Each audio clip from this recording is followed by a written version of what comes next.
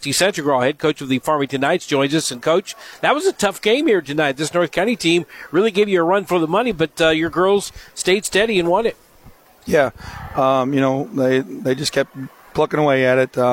Didn't finish very many shots inside early on, so that made a big difference for us. I think this was a opportunity tonight, especially early on in the game. It felt like North County had their opportunities and didn't capitalize on them, but a lot of that, I think, was your defense. Your defense just kept coming up big, making them turn the ball over 13 times in that second half, and really over 20 turnovers in the game. So you got a pretty good defensive effort out of your team tonight as well. Yeah, second half our defensive rotations on the press were a little bit better, and we got after it a little bit more up top. So, I thought it was a big difference in the game. Now, you got a big game again, once again, from Raylan LaCava. Shelby Bowling had a little foul trouble, but she still was a force to be reckoned with in this game. I thought that maybe the bigger girls down low were probably a big difference in the offensive side.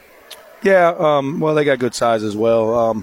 Like I said, I think that's part of the reason we didn't finish as well as I would have liked to, was because of their size and physicality inside. But, we just got to get a little bit more physical, and we got to finish those easy ones. Now, you had a lot of seniors here starting the game tonight. Got a lot of seniors you're going to be losing for this team, and you still got plenty of season left in districts and conference and all that stuff. So we're not wanting to hurry them out of here by no means. But this got some pretty good talent in this senior group this year, didn't you? Yeah, they're a really good group of kids. They like I said earlier in the year, they've kind of been sitting behind the group that played for the last 4 years. And, they've done a great job of coming out this year, even though they haven't had a lot of varsity experience. They've done a great job of coming out and adjusting to the game and getting after it and doing the right things.